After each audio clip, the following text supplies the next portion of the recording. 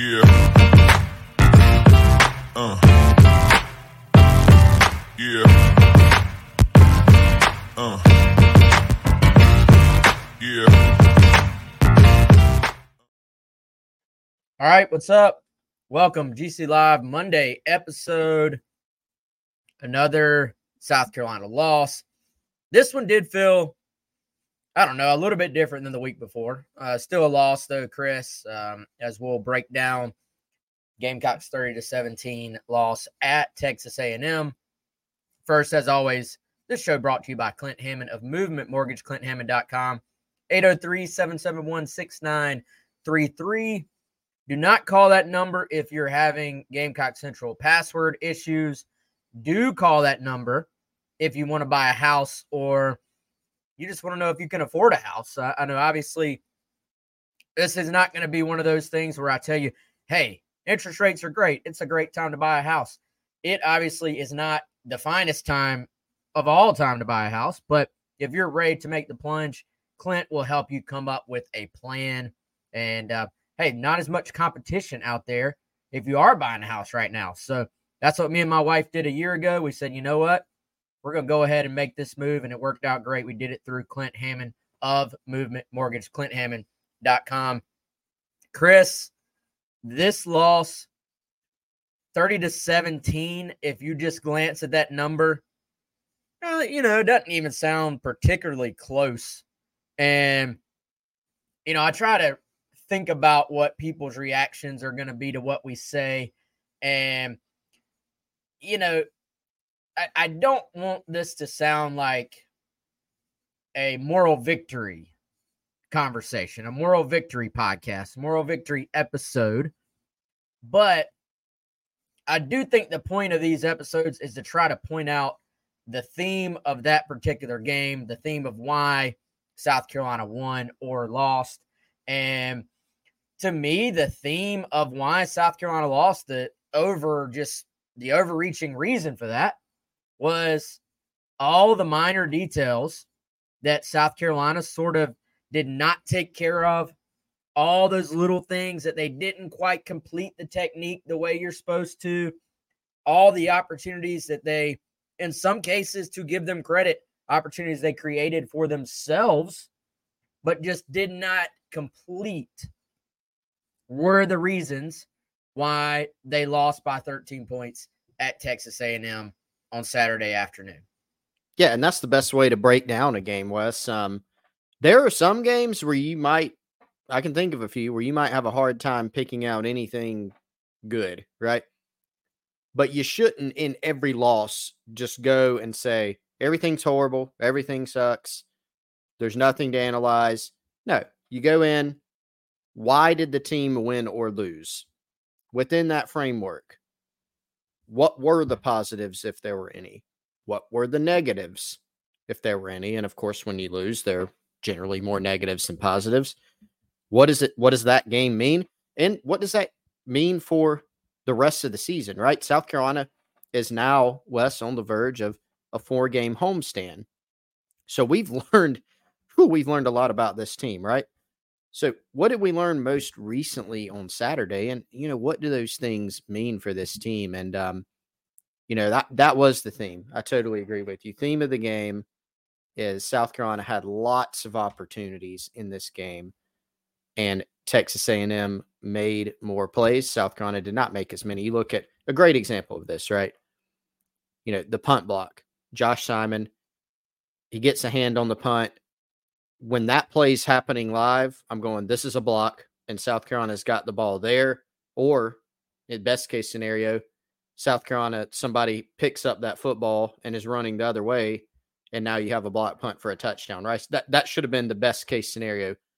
The worst case scenario is probably what happened, right? Where you get a hand on it and the ball still travels some distance, and now you've just got a short field as opposed to an even shorter field or a touchdown. But there's so many others, right? You've got a banged up Xavier Leggett with what's been this season an uncharacteristic drop for him on what would have been, I think, a first down. You've got a 50-50 ball to Xavier Leggett that's been more like 90-10 this year where he doesn't come up with it. You have a more controllable one, Wes, that you pointed out earlier.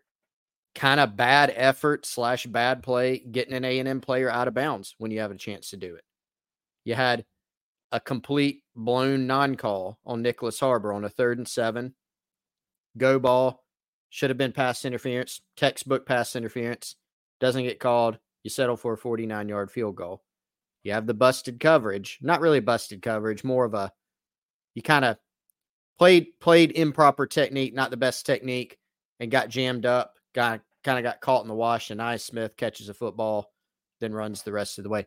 There are so many of these. Max Johnson losing the football. You don't pounce on it. Some potential interceptions. The list goes on and on. And I'm going to say it because you said it this morning on the GC Takeover Hour. So I'm going to bring up the phrase again. Narrow margin. We knew this is a game. Most of the games this year for South Carolina, you don't have a big margin. You can't play poorly. You can't leave opportunities on the field and walk away with a win. And that's what we saw. Lots of opportunities, especially early when you're heating up Max Johnson to get a turnover. It never comes. And then your other opportunities, a lot of them you left on the table, to be quite frank. And that's what added up to not winning this game. Yeah, and so man, I kind of started making a list as I go dark here. If y'all are on the video version, I was trying to go the natural light version, which looks way better than the actual, in office lighting, but it kind of betrays you when the sun goes behind a cloud. Anyway, so Chris, I was kind of writing down the number of things that I just thought added up, and on top of what you've said, you have the 3 intentional groundings. You had a kick catch interference. I don't remember if you had that on your list or not, but nope. I detailed this on the radio show. You go from a minute 28 on your own 38, and it's a 14-7 game. And you're kind of saying, look, you're in this game. You actually, if it's 14-7 at the half, I think, and you're getting the ball too, I think you feel pretty good about that, all things considered. And every coach goes into that situation saying either we score or nobody scores. And you go from that, and that was one of the intentional groundings. But you go to that kind of average, iffy punt, kick catch interference. And then next thing you know, A&M is taking over with 1 minute and 5 seconds left in the half on your 42. That is that is exact same as if you had just turned the ball over. And then they get the ball into Anais Smith's hands.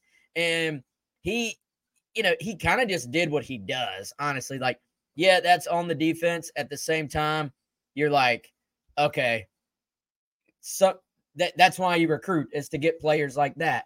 The Evan Stewart catch on 3rd and long that put them in a 4th and 1. That's one of those plays where I'm kind of like, man, on the South Carolina perspective, you're like, it's 3rd and 17. You have to get off the field here. But then from the A&M perspective, you're going, that's pretty good coverage. Our guy just made a play. And that's why you recruit. That's why you got to go get 5-star guys.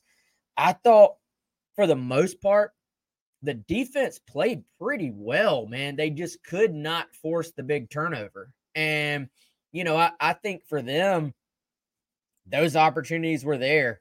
There was an offsides on the second touchdown from A&M where there's no guarantee you're going to stop them on that 3rd down, but it was a half the distance to the goal call, and then they run it in the very next play. There was, I think, an illegal hands to the face in there somewhere along the way. I think there was a roughing the passer in there. So, you had all these little things that just kind of add up for you as a defense. Not pushing a player all the way out of bounds, like just sort of assuming, oh, I've shoved him out. This is the ensuing drive after you have cut it to 7 when your energy should be at its absolute highest. You have some momentum, you have some juice. And so it was kind of just the little things, man, that added up. For the most part, the defense battled. They won some one-on-ones. I thought as far as pass rush, they were pretty good at times. But even in the running game, man, defensive running game, where A&M's running it, they didn't get stuck. Like, I felt like against Missouri, they were getting stuck to the blockers, basically. Like, you did not see them disengaging. I felt like there were a lot of times where A&M runs the ball, it's hat on a hat. The assignment from an A&M standpoint is kind of schemed up the way they want, but a Carolina defensive lineman creates some separation, gets off a block, and makes a move. So it's a 2-yard run as opposed to them getting into the second and third level of your defense, which is something Missouri did a ton of last week. So there are some things to point to that I'm sure the coaches liked in film review. But then because of that, like, I don't know which one's worse. Because of that, there were probably some things that made them want to pull their hair out reviewing this game as well. Yeah, it is a game. I think there's different categories for the games this year. And this one kind of goes a little bit more probably in like the Georgia category, where you feel like it's like a missed opportunity game. You against Georgia, you don't force a turnover. This game, they were a lot closer to forcing a turnover than in the Georgia game, I would say. But I mean, Georgia game, you're up at halftime. You weren't up at halftime here, but you were up at halftime. You'd made some things happen. You just made too many mistakes at the end of the day. A great team in Georgia, came back and kind of did what they do. This one had a different feel, but I think the staff's going to take away, hey, in a lot of areas we did enough to win. But they were, Wes, the list that we just went over, your list plus my list, I mean, it was like 25 things on there. And especially with where it's hard to do that just in general and win an SEC game on the road, especially with where South Carolina's at. It makes it even more difficult. There were some things that certainly improved from last week. There were some things that kind of continued rearing their ugly head from what we have seen all season.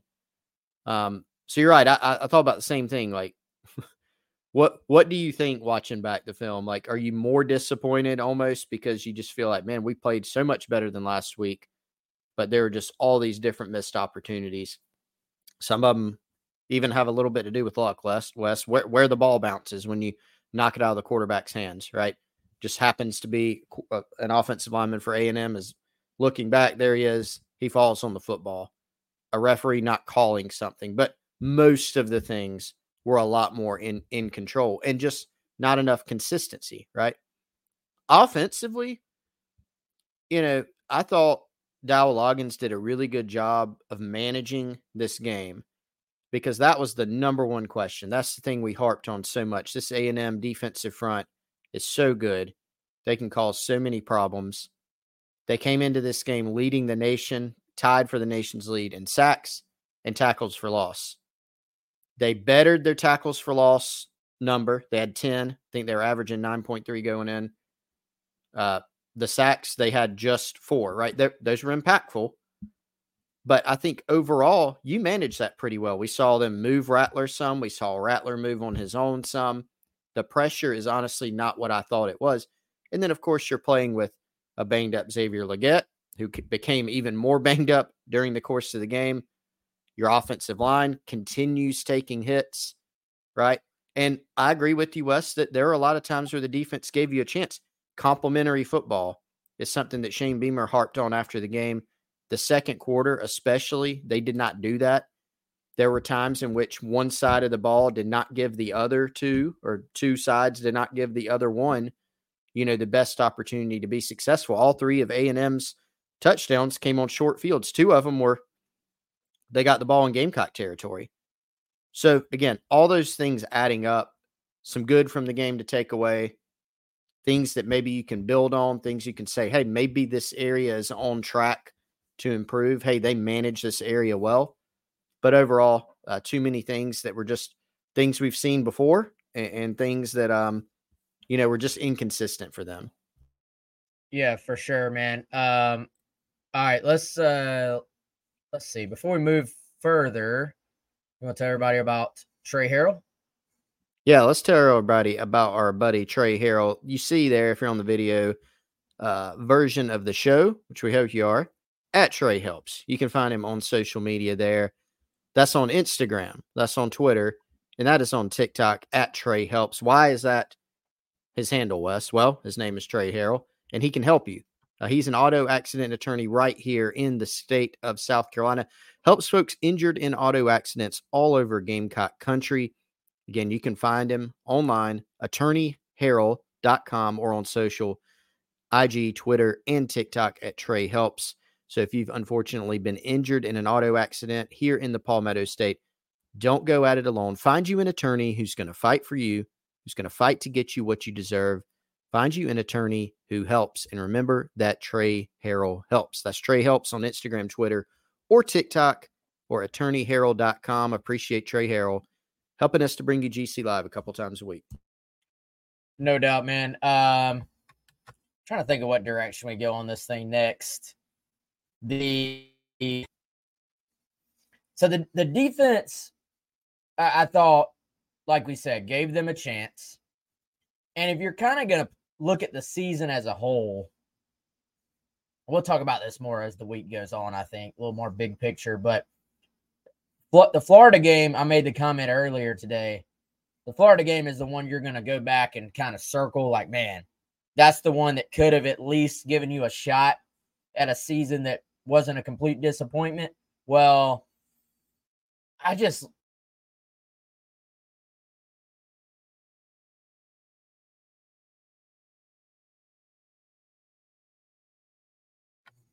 and can you hear me, Chris? I'm blinking out in and out here.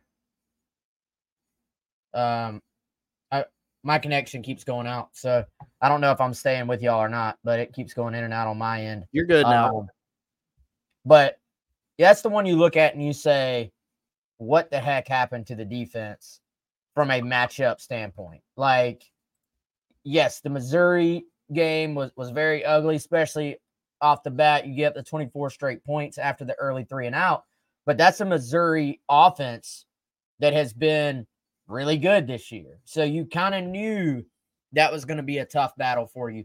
A&M, for the most part, against South Carolina's defense, this is an A&M offense that has not been great this year. They've struggled a little bit up front. You knew they had talent at the skill positions, but you could get after them, but you didn't know, hey, what we've seen from Carolina's defense lately, can they even take advantage of that? Because to me, I'm thinking about what I saw against Florida. So that's the game that, to me, for this defense, really just doesn't match what we saw on this past Saturday. Like, we saw a defense that was not elite by any means, that was not game-breaking, but at least gave their offense a chance. And the problem is, it kind of goes back to South Carolina as a team on Saturday was just good enough to get beat. You know, like they were just good enough to hang around, but did not complete the plays you need to make to go win a game on the road in the SEC. Because it's not easy to win on the road. It's not easy to go beat a team like Texas A&M. We talked about it all week last week. You were going to need a special teams and or turnover type play to flip this game for you.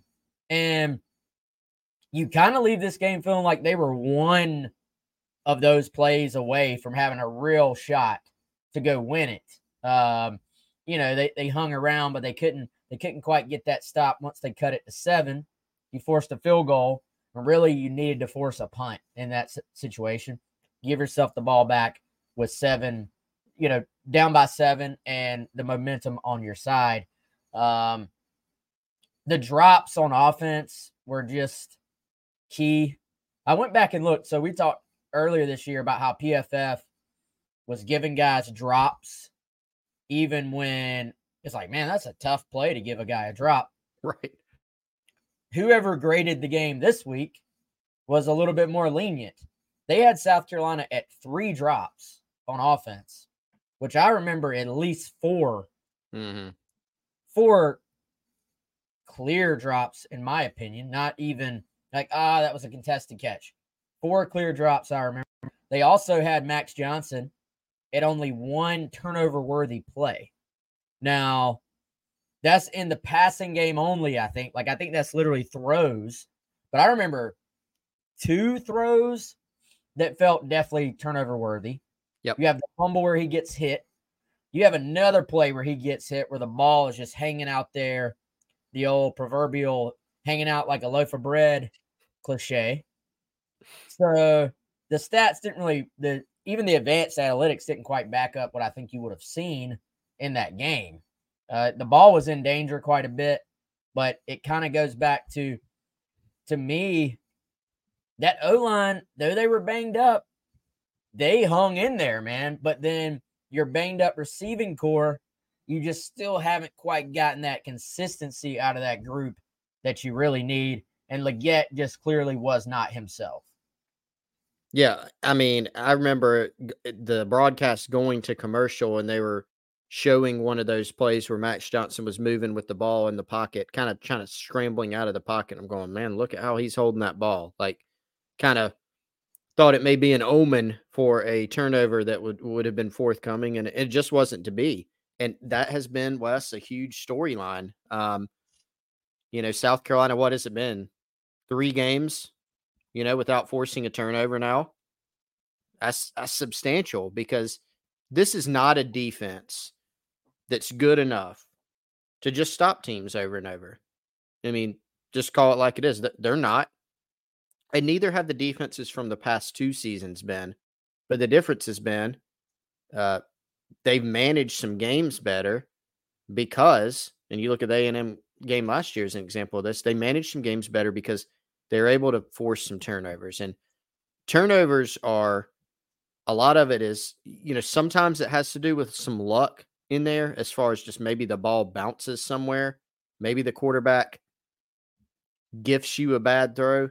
But a lot of times you're making your own fate with turnovers. You're creating a sequence of plays, a series of plays where the ball is getting put in danger. That might be your disguise on defense. It might be your coverage. It might be a defensive lineman batting a ball in the air, or a pressure getting to the quarterback and forcing the ball on the ground, or a bad throw. And eventually you'll break through. South Carolina didn't this time, and some of that, again, bad luck. A big part of it, though, just not forcing enough of those types of plays. And Wes, the contrast has been pretty stark. South Carolina was at the top of the league the past couple years and near the top of the country in terms of turnovers forced defensively. This year, they've been one of the worst in the SEC, one of the worst in the country. They forced just 7 all season. And so when you've had the issues that you've had defensively in the past, sometimes those drives would have stalled or not even happened because, hey, you're getting a turnover here. This year, they haven't gotten it. And some of the defensive struggles combined with that, those have just added up. They've compounded, and it's hurt you. The point on the offensive line, that, Wes, was probably the biggest surprise of this game, I thought, is not we're not coming away from this game saying, man, look, South Carolina's O-line was incredible, right? But I think you do contextualize it. This is an A&M defensive front that has completely wrecked people all year. Alabama, you name it, they've wrecked people. And the Gamecocks very much held their own. Spencer Rattler was a big part of that. The game plan was a part of that. Were there problems? Sure. And I think we expected that. But I think they played better than I thought they would have. And that was despite more injuries. Trey Jones going down. Tree Babalade, who probably wasn't going to play, coming back in this game. Trovon Ball gutting it out. I thought it was a pretty solid performance by that group, all things considered. They gave the offense a chance, and that's really what you wanted from them. Like, you graded a little bit on a curve, honestly, going into that game. Like, playing Jacksonville State this week, you expect there to be some times where you would hope, even with injuries, you can push them around a little bit because you're still an SEC offensive line. We'll see if that happens. But against an A&M front that is one of the best, absolute best in the country at creating tackles for loss and pressures and all those things, it was a recipe for disaster, honestly. And they hung in there and just gave Rattler and the other guys a chance, which I think is all you could ask for in this one. I want to respond here, Chris, to a couple of different takes on the chat. First, Taylor on YouTube said he's getting sick of Beamer's coddle culture. Does he ever get angry or hold these players accountable? Taylor, I think to answer your question, you can be a team that I know people sometimes trying to think the best way to say this. People get tired when you're losing of hearing about all the positivity, right? And that, that they preach love and all this stuff. People get tired of hearing that when you're losing games. But you can have that as a core of your program while simultaneously coaching the guys incredibly hard in practice. Like, I think if the practices were open, people would be shocked at just how hard they do coach these guys. Yeah. Like, they get after them. And Beamer, the nice guy, is not always the guy you're going to see when he needs to turn it up another level and when he needs to get after him. So, I see why that could be the perception, but it's really not like that at all at practices. Like, they do get after these guys and they push them, and it's not just, oh, it's okay, it's okay, it's okay. What you see is a result of right now they're a 2-6 going to this past game, a 2-5 football team, and that's what any coach should do. They should build the guys up when they're struggling. You have to build your team's confidence when you're struggling. He's going to do everything he can not to throw them under the bus when you're in a situation like you are right now. If you're 6-2 and coming off of, 4 wins in a row, that's when a coach is going to try to bring your guys back down to earth. Kind of, hey guys, we're not perfect. We have to play better. We can't keep playing like this and keep winning games. So I can see why, especially compared to Muschamp, that you might think they're only being coddled. I mean, they just kicked the guy off the team last week. So I think that's a little bit of a misrepresentation of how things actually are. What do you think, Chris? Yeah, I think so. And I think this is one of those areas. And by the way, no, disrespect on the take. Like, I would say I agree with you on that, Wes, because Beamer is in those private settings more intense than I think people would know. I do think some people, especially when the team's struggling, we see this in every sport. The coach, if a team is losing, is either too intense, not intense enough, somewhere in between. We start getting the press conference analysis of what is he saying versus what he's not saying, and their dissatisfaction with that. I think generally, again, losing makes everything worse, and people look for other things, right? And of course, the way a coach conducts himself, the motivation, the coaching, all those things matter. The point is, if you want Beamer to pull a Nick Saban on the sidelines, you aren't going to get that. That's not who he is on the sidelines in that setting. You're more apt to get the Shane Beamer who's dancing around after they block a kick like we saw, a few times last year. You will see that. Is it always like that in practice? If somebody messes up in practice, is he always going over and putting an arm around them and telling them it's okay? No. We see the very public, incarnation of that. And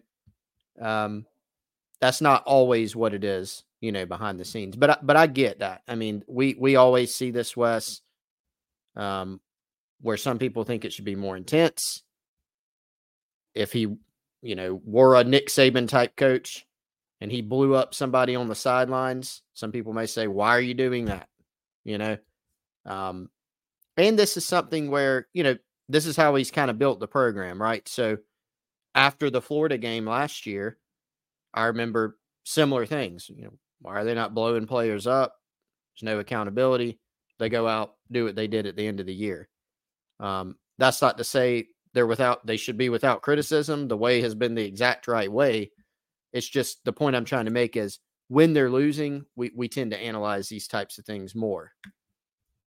Yeah, when it is interesting, a few weeks ago, you had people saying in the press conference, well, Beamer's not taking responsibility for the losses. He's putting it on his players. He's being too hard on the players with what he's saying in press conferences. So regardless, you're going to have different people give different takes when you're not winning games, to your point, Chris. And I think that's where we are right now, man. If you're 6-2, nobody cares about that side of things, I think. Travis saying the difference between this year and the past two is really special teams have not had the dynamic touchdowns that we had in the past. I can agree with that to an extent, Travis. I think you look at the number of games that turned because of big special teams play or just by avoiding negative special teams plays. I mean, if you could add one or two of those sprinkled throughout the season, is it a different year? Very possibly. I think you have to add in the defensive forced turnovers into that conversation as well. And, and just having last year an offensive line that, I mean, let's be honest. A lot of people throughout the year were saying the O-line needs to be better, right? But then, that was, Chris, one of those things where, it can't be any worse. Well, then you saw at times this year, the other side of that statement. So, not to get too negative there, but you see where I'm going with that. Travis also saying the wide receiver room being so slim, shouldn't we run the ball more? Mario is a 20 to 25 carry back. I would say to an extent, Travis, I agree with Mario. First of all, if you want to point out a positive from this game, I thought Mario Anderson was fantastic. Looks more and more like Mike Davis every day. He looks like he's running even more confidently. He's breaking more tackles. He looks more comfortable. He's running to daylight. And, I think anytime you can get the ball to Mario, that's a good thing. I also feel like this is not a front that you can just go say, we're going to run the football every first down and have any success whatsoever. That front being A&M, I mean. I feel like this was a game where you looked at and said you were going to have to throw on first downs to beat A&M. And, you asked earlier, did they run the ball at all in the second quarter? I don't know that they did, but also all three of those drives got blown up by the intentional groundings. And the first drive was on the intentional grounding was on first down, I'm pretty sure. So at that point, the drive ended up being completely blown up. Let's see. Another question. Jay Diz says Jaron Willis got to play and was killing the quarterback. We took Willis out and didn't see him again. So I already had Jaron Willis written down. Let's talk about him a little bit, man. I thought, first of all, there's some positives there. Like, he flashed big time. And my take was not, oh, well, he looked good. Why did they take him out? My take was, for one, kudos on him for continuing to come along, even though he was not playing, frankly, really at all on defense before. And two, we're also quick to judge. I thought it was a smart move to find a way to get him on the field. It appears they created a third down package for him. And so I think that will continue to expand. I think basically they said, what's a good way to use his skill set and get him on the field? You saw some true Charlie Strong, Zach Arnett, 3-3-5 stack with him and Bam Martin-Scott both on the field on third downs. And they got after it, man. Those guys have some pass rush juice. So it wasn't, I don't think, Chris, we saw Jaron in there like as an actual sub in South Carolina's base defense. It was more, hey, here's your package. Here's what you need to do in this package and go excel at it. Yes. And this is a guy that has come along. You know, there were a lot of questions about him, Wes, from Gamecock fans, subscribers of Gamecock Central before the season because he was, you know, a 4-star guy in high school. He was transferring from an SEC program. Was an interesting player coming out of high school, Wes, because he had played, you know, some DB in high school. He played some rush end in high school. And so you knew he kind of brought some pass rush juice, but he's been someone that, you know, I heard at Ole Miss just needed to continue coming along. Like the athletic ability is there. And so he's clearly done that. And I think like you said, finding a role for him that, hey, it may expand. You know, maybe the staff looks back at the game and says, hey, we need to find a way to get him on the field in that package more. For whatever reason, and I'm not going to pretend to know because I honestly don't, they have not, it seems like they haven't really slotted him, definitely haven't slotted him at the Mike position, Wes. I know coming into the year, he was outlined as more of like a Sam or maybe a Will linebacker. They probably feel like that fits his skill set better. But he's someone that Shane Beamer's mentioned really, I think, a couple weeks in a row leading up to this game that he's flashed. And you can see those physical traits. Like he is kind of like Bam in that he is twitchy. He can run, can give you some of that pass rush juice. And so he may end up being, you know, an important player that can give them a little bit more down the stretch as they try to find some answers from a pass rush standpoint. Well, I think every guy kind of comes along at their own pace, both physically and in terms of, you know, playing in a defense and playing in a scheme and doing all the little things they're asking for you. Like I think it's one thing to be ready to go, hey, we're going to put you in and our entire playbook is at our disposal while you're on the field versus, hey, here's your package. Let's get you comfortable doing this first. So Willis, to me, he's maybe that guy you circle. Build off of your finish from this year, and then maybe next year you go into where you're pushing for one of those main rotational spots in the 4-2-5, those two main linebacker positions that are on the field pretty much every single play. And I think I was trying to go through, we may have seen the actual 4-3 maybe once in the game, Chris, I think, but for the most part, and if we did, Willis was on the field, but for the most part, they were in 4-2-5, their base. They were in that 3-3-5 in some third downs, and then they actually were in a dime look like once where, and that was on the 3rd and long early on where David Spalding was on the field and they hit that sort of deepish ball down the middle to Evan Stewart. That was like a cover 2 man. I think that South Carolina rarely runs that coverage, I think. But anyway, even when a season seems lost, there's always little details you can take away from a game. And that was a nice, just, Chris, I thought that was a nice tweak, a nice little add to the old repertoire on defense to try and create more pressure. Let's see. We saw Judge Collier get a start at cornerback. Yep. That was interesting. With OD unavailable for the first half. Connor Cox played some special teams. Keenan Nelson Jr. has been listed as a safety on the depth chart for a couple of weeks. I don't know about you, Chris. I was number searching when DQ got disqualified from the game. Who's going in next? Yep. That was my question. That ended up being 18, Keenan Nelson Jr. And made some physical plays, actually. He had the one stop where he came flying in there, you know, near the goal, down there in the red zone, inside the 5, that Gamecocks honestly like had the running back in the backfield and kind of missed a couple tackles. Not kind of, they did.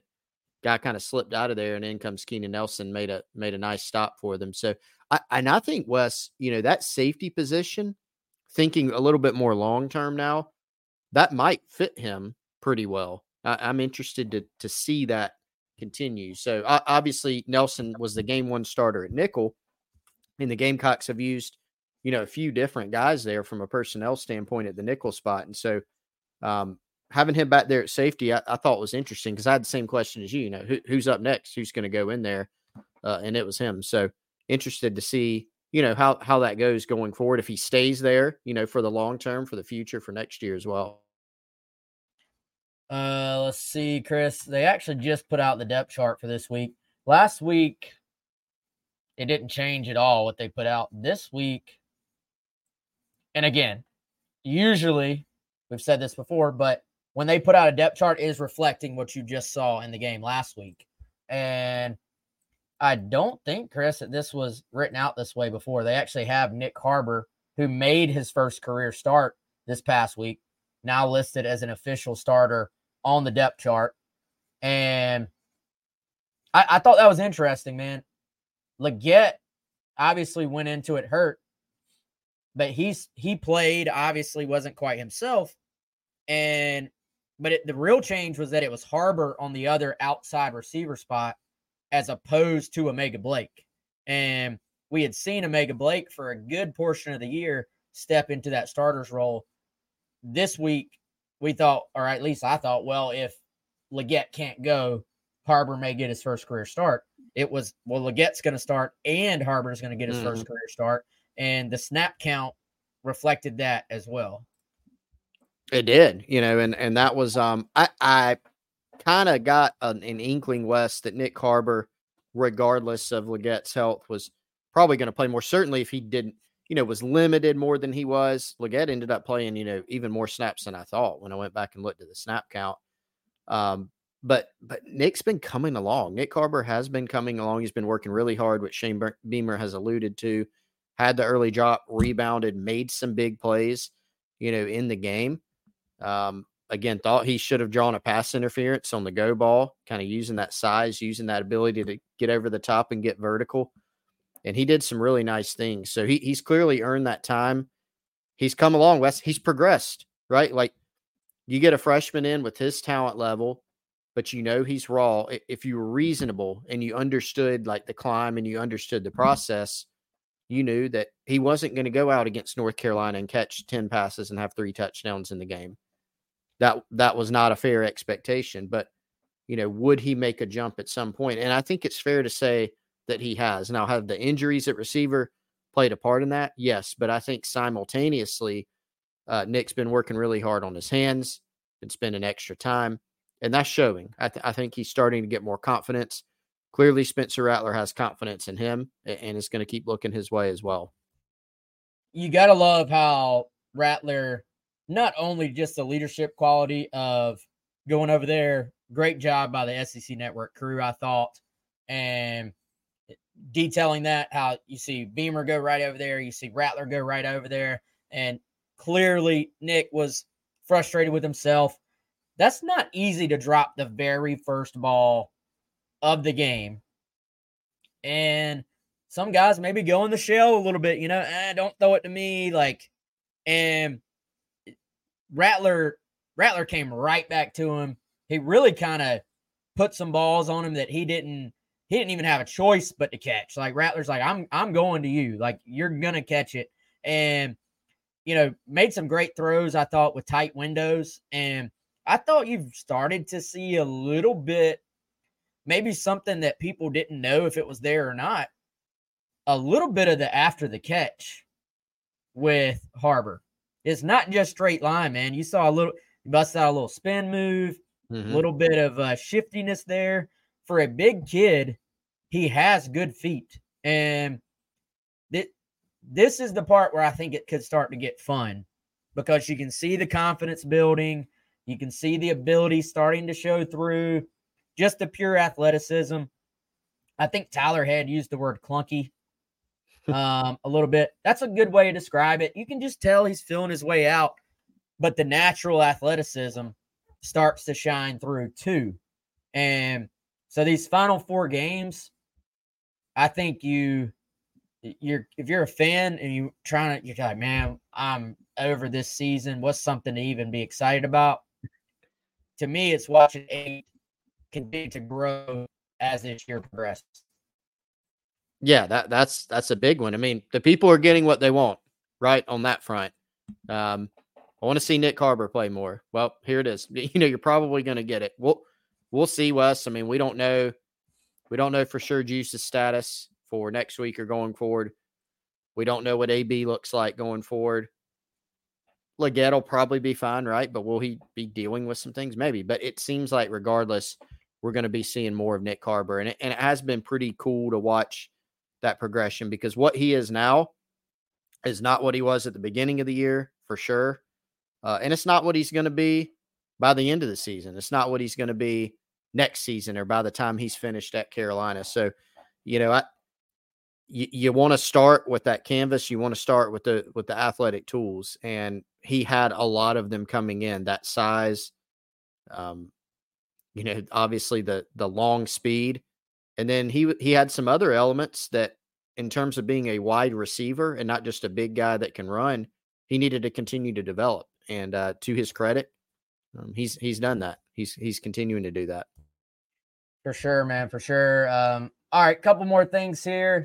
But first, head on over to our friends at Bird Dogs. Go to birddogs.com/Gamecocks /Gamecocks, and you can get a free hydro style flask water bottle. Hydro flask style water bottle. I should really write that down, Chris. But really, and that's with any purchase. Go check out the old polo shirt from these guys. Oh, wore it last night. Yeah. Chris wore it last night. Best fitting, most comfortable, softest. I mean, this thing is off the charts. The Bird Dogs, I thought, was more known for shorts. That's what I knew them as. But this polo shirt, been telling anybody and everybody that'll listen about this thing. Support those who support us. Go check out Bird Dogs. And Chris, I know you've been rocking them shorts like it's going out of style, man. Wes, and I was going to say, at first I was going to say, like, I'm embarrassed to admit, I'm not. I will tell anybody. I'm wearing them again right now. I've got on the Bird Dog shorts again. It's like an almost daily thing for me because they are so comfortable. Love my Bird Dog shorts. Love the shirt. You can love them too. Yeah, go check them out. Use promo code Gamecocks or just go to birddogs.com/Gamecocks. And Jacksonville State coming in, man. Is there anything else on A&M? I don't think so, man. That we did not hit that you want to hit? I don't think so. I got an insider report for those listening live. It'll be out in about an hour. A few more thoughts. And how about going over my notes I took as I was rewatching? How about Kilgore now adding punt returner to his resume? Yeah, dude's doing a little bit of everything. What a player. Great recruiting. Yeah, he's a dude. He's got the dude status for sure. And I mean, he's already really good, man. And to think about how good he could be, in year 3, because I don't know if they'll have him beyond that, quite frankly, with the way that he's played, the way he started his career. Yeah, he's a dude. He's got so many of the traits, and just a big time kid too. Big time young man with how he handles his business. So this was preseason media day. Every player, every coach was available. I was kind of just chatting with Pete Limbo, but on the record. And I was kind of just leading him into talking about punt return spot. And I said, so I'm assuming AB and Eddie Lewis are fighting it out for that role. And Limbo's like, again, this is way back preseason. He's like, yeah, I don't remember exactly how he said it, but he's like, you're right. He's like, but don't forget about Jalen Kilgore. And so even back then, he had seen something where he was like, this guy could help us at that spot. And man, some guys just make things look easy. Kilgore appears to be one of those athletes that makes like everything look easy. And frankly, I got to think South Carolina got tired of some of those punts hitting the ground and losing field position, right? Yeah, I think so. And Wes, to me, the mark of a really good punt returner is when you can do it and just make something that seems unfathomable to the average human to be able to catch a ball just look simple. And he did the classic like kind of catch it like off your shoe tops falling down, but was totally in control. It seemed like the whole time against A&M. So I mean, look, this was a guy. He did it all in high school. He played multiple positions. He played all three phases of the game, all sides of the ball, and he excelled in all of them. And so, no surprise that he's been able to come in and do it with his skill set and the type of guy that he is. But yeah, it was interesting, with AB out, seems like they wanted a little bit more, and gave him a shot. And I thought he did well, not surprisingly. Yeah, and y'all just wait. If they can get room for him out there, kid can run too, man. And I think has some shiftiness to him. Wouldn't be surprised to see him break one at some point in his career if he keeps holding on to that job moving forward. But yeah, I think that kind of closes the book on this. We'll obviously react when the coordinators talk about this game and then the next game on Wednesday as well. But Gamecocks versus Gamecocks for the first time ever. And South Carolina opens as a 2-touchdown favorite in this game. I saw it as high as up into the 16s. I saw it as low as 13.5. I saw it kind of settling around 14.5 on one site. But, Chris, we talked about this off air. I don't know if people remember. This game was originally with Liberty. Yeah, can you imagine what the conversation would be like right now? Like, there are already some fans that are a little bit iffy on this game, because of how things have gone. And Jacksonville State, I mean, not a bad football team, Wes. But man, imagine being 2-6, staring down the barrel of a really good Liberty team coached by Jamie Chadwell, who was in the mix for the job when it came open last time here in Columbia. That would be something. And who was the head coach at Coastal when they were supposed to play in 2020 with a really good Coastal football team. Really good. That obviously never happened as well. So, I don't know much. We'll dive into this game as the week goes on. I don't know much about this Jacksonville State team itself, but they've won some games, man. So 7-2. You're gonna have to play. You're gonna have to play if you're South Carolina, not a just show up game. Like, you're gonna have to show up and play, and we'll see what happens. But we'll dive into that as the week goes on. You know who always shows up for you, Chris? It's our friends at Liberty Tax. 803-462-5576. Tax time right around the corner. Go ahead and get settled in and get yourself ready. There may be some things you can do right now to better situate your tax situation for next year when you're doing your taxes. Hit them up right now, 803-462-5576. 3 convenient locations right here in the greater Columbia area. All right, Chris, I'm tapped. What about you? Me too, man. Let's save some from later this week, though. We shall. All right, appreciate y'all hanging in there. I know, believe me, I know the season's been tough on y'all. Appreciate y'all staying dialed in. We'll see what can happen these last 4 games. Who knows? Maybe they run the table, man. A lot better matchups down the stretch for South Carolina, but it starts with not looking past Jacksonville State this weekend. For Chris, I'm Wes. Appreciate y'all. As always, y'all have a good one.